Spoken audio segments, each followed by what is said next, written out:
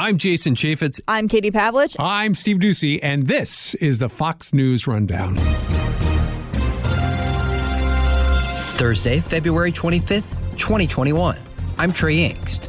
Nearly 7 months after an explosion rocked the Lebanese capital of Beirut, medical systems in the country are on the brink of collapse. People are facing an economic collapse where the value of the pound there has lost more than 80% of its value. We're seeing a pandemic. We're seeing a health sector collapse, in addition to a political standoff that's not helping the situation. This is the Fox News Rundown, Evening Edition. A crumbling economy, lack of leadership, and the COVID-19 outbreak have been the perfect storm for deterioration in Lebanon. Lebanese politicians still have not been able to build a government after the prime minister and his cabinet stepped down in August. Coronavirus is spreading quickly around the country, and hospitals, many of which were damaged in last summer's blast, are struggling. I was actually in Beirut as well the week of the explosion. I arrived 2 days after the explosion, and I saw the devastation that happened there and the Beirut port area. For more on this is Rabbi Torbeh, the CEO and president of Project Hope. What I saw there was amazing in terms of people mobilizing to clean up the rubble, to help others. But at the same time, it was sad to see a lot of the youth having given up on Lebanon and we're looking to leave. And this is the situation that we're facing now in Lebanon. Over the past year plus, the economy has collapsed completely. The explosion in Beirut really didn't make things much better. A lot of the hospitals were destroyed as well. And now with COVID as well over the past year, we've seen, the health system started to crumble. So people are facing, an economic collapse where the value of the pound there has lost more than 80% of its value. We're seeing a pandemic. We're seeing a health sector collapse. And we're seeing an economy that's not going to go back to what it used to be anytime soon, in addition to a political standoff that's not helping the situation. Yeah, the political standoff is putting everyone in a difficult situation based off the context we've been speaking with in Beirut and across Lebanon. Basically, it seems like there's this frustration from the people, not only based on the explosion from August and the lack of answers surrounding that, but as you mentioned, the ongoing economic and political uncertainty for the average person in Lebanon. Talk to me about the work that nonprofits can do in this space. And we've spoken with a number of organizations, including the World Food Program, UNICEF, the United Nations, talking about the work that they're doing. I want to talk about Project Hope and sort of how NGOs and other organizations are able to sort of fill the void right now that is left by the Lebanese government.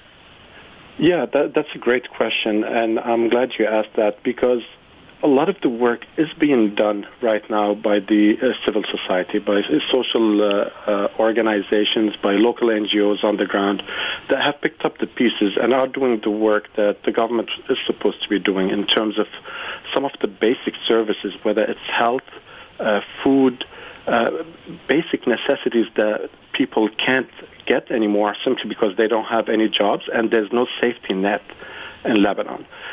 So organizations like Project Hope are actually picking up the pieces and trying to help the Lebanese population as much as possible. And not only the Lebanese, we cannot forget about the refugees and the people that are residing in Lebanon, between Syrians, Iraqis, Palestinians, and others as well. For Project Hope, we were not in Lebanon before the explosion. When the explosion happened, I flew out to Lebanon. I was there 48 hours after the explosion, and we started our programs there.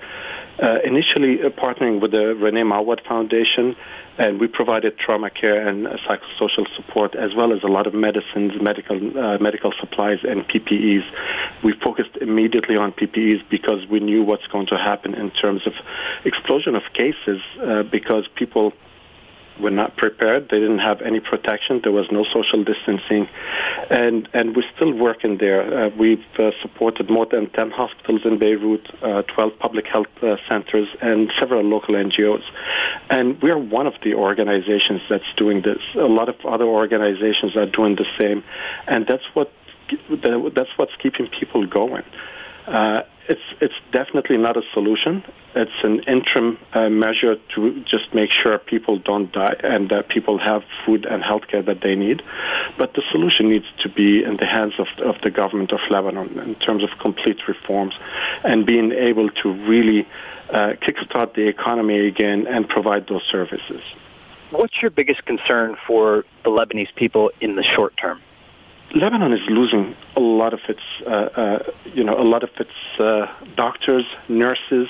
The health sector is near collapse, and this is a main concern. I mean, the healthcare system in Lebanon is something that was probably the best healthcare in the region, and now we've seen it collapse.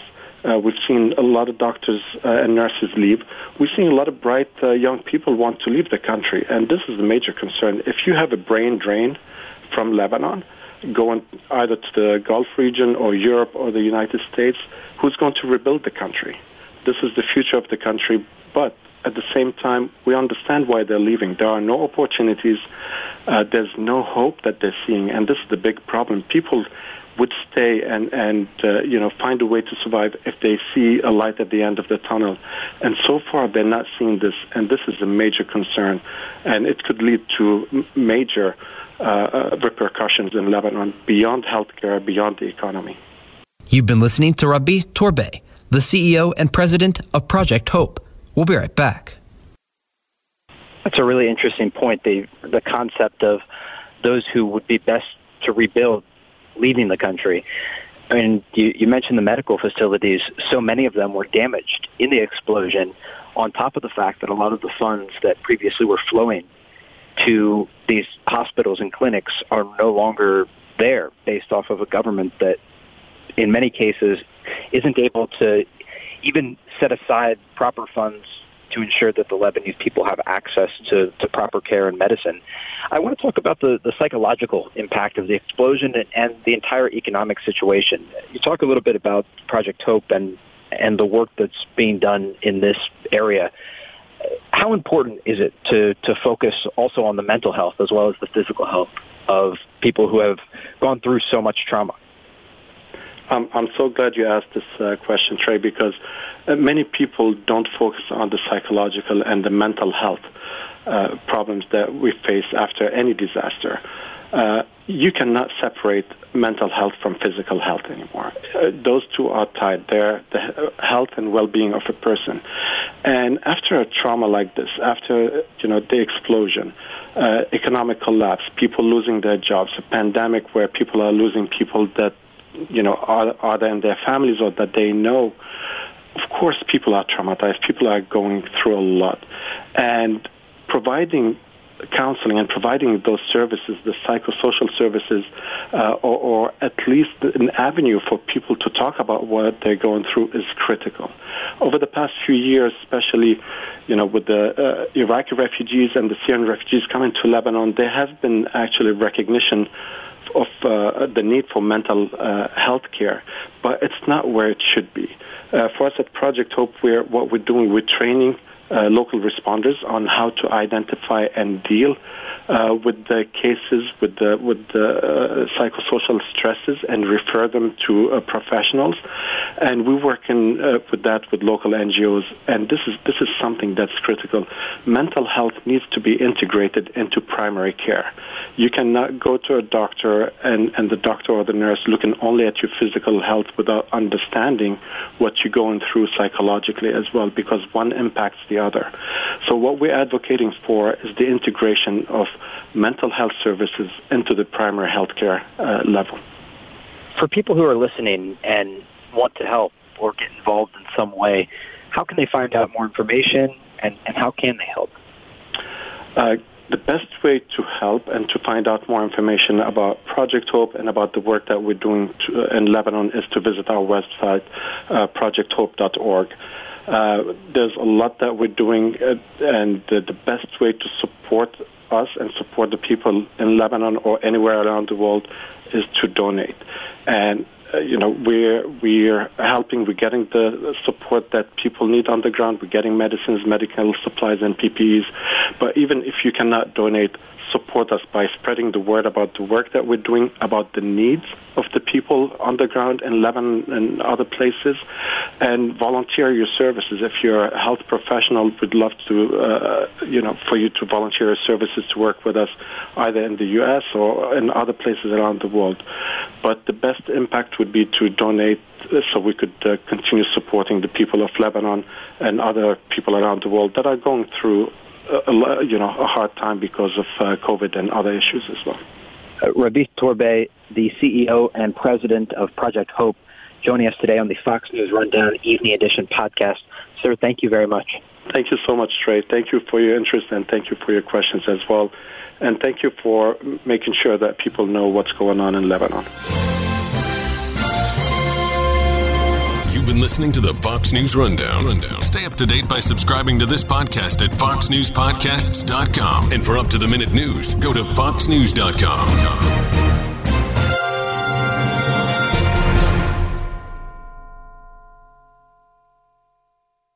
From the Fox News Podcasts Network. In these ever-changing times, you can rely on Fox News for hourly updates for the very latest news and information on your time. Listen and download now at foxnewspodcasts.com or wherever you get your favorite podcasts.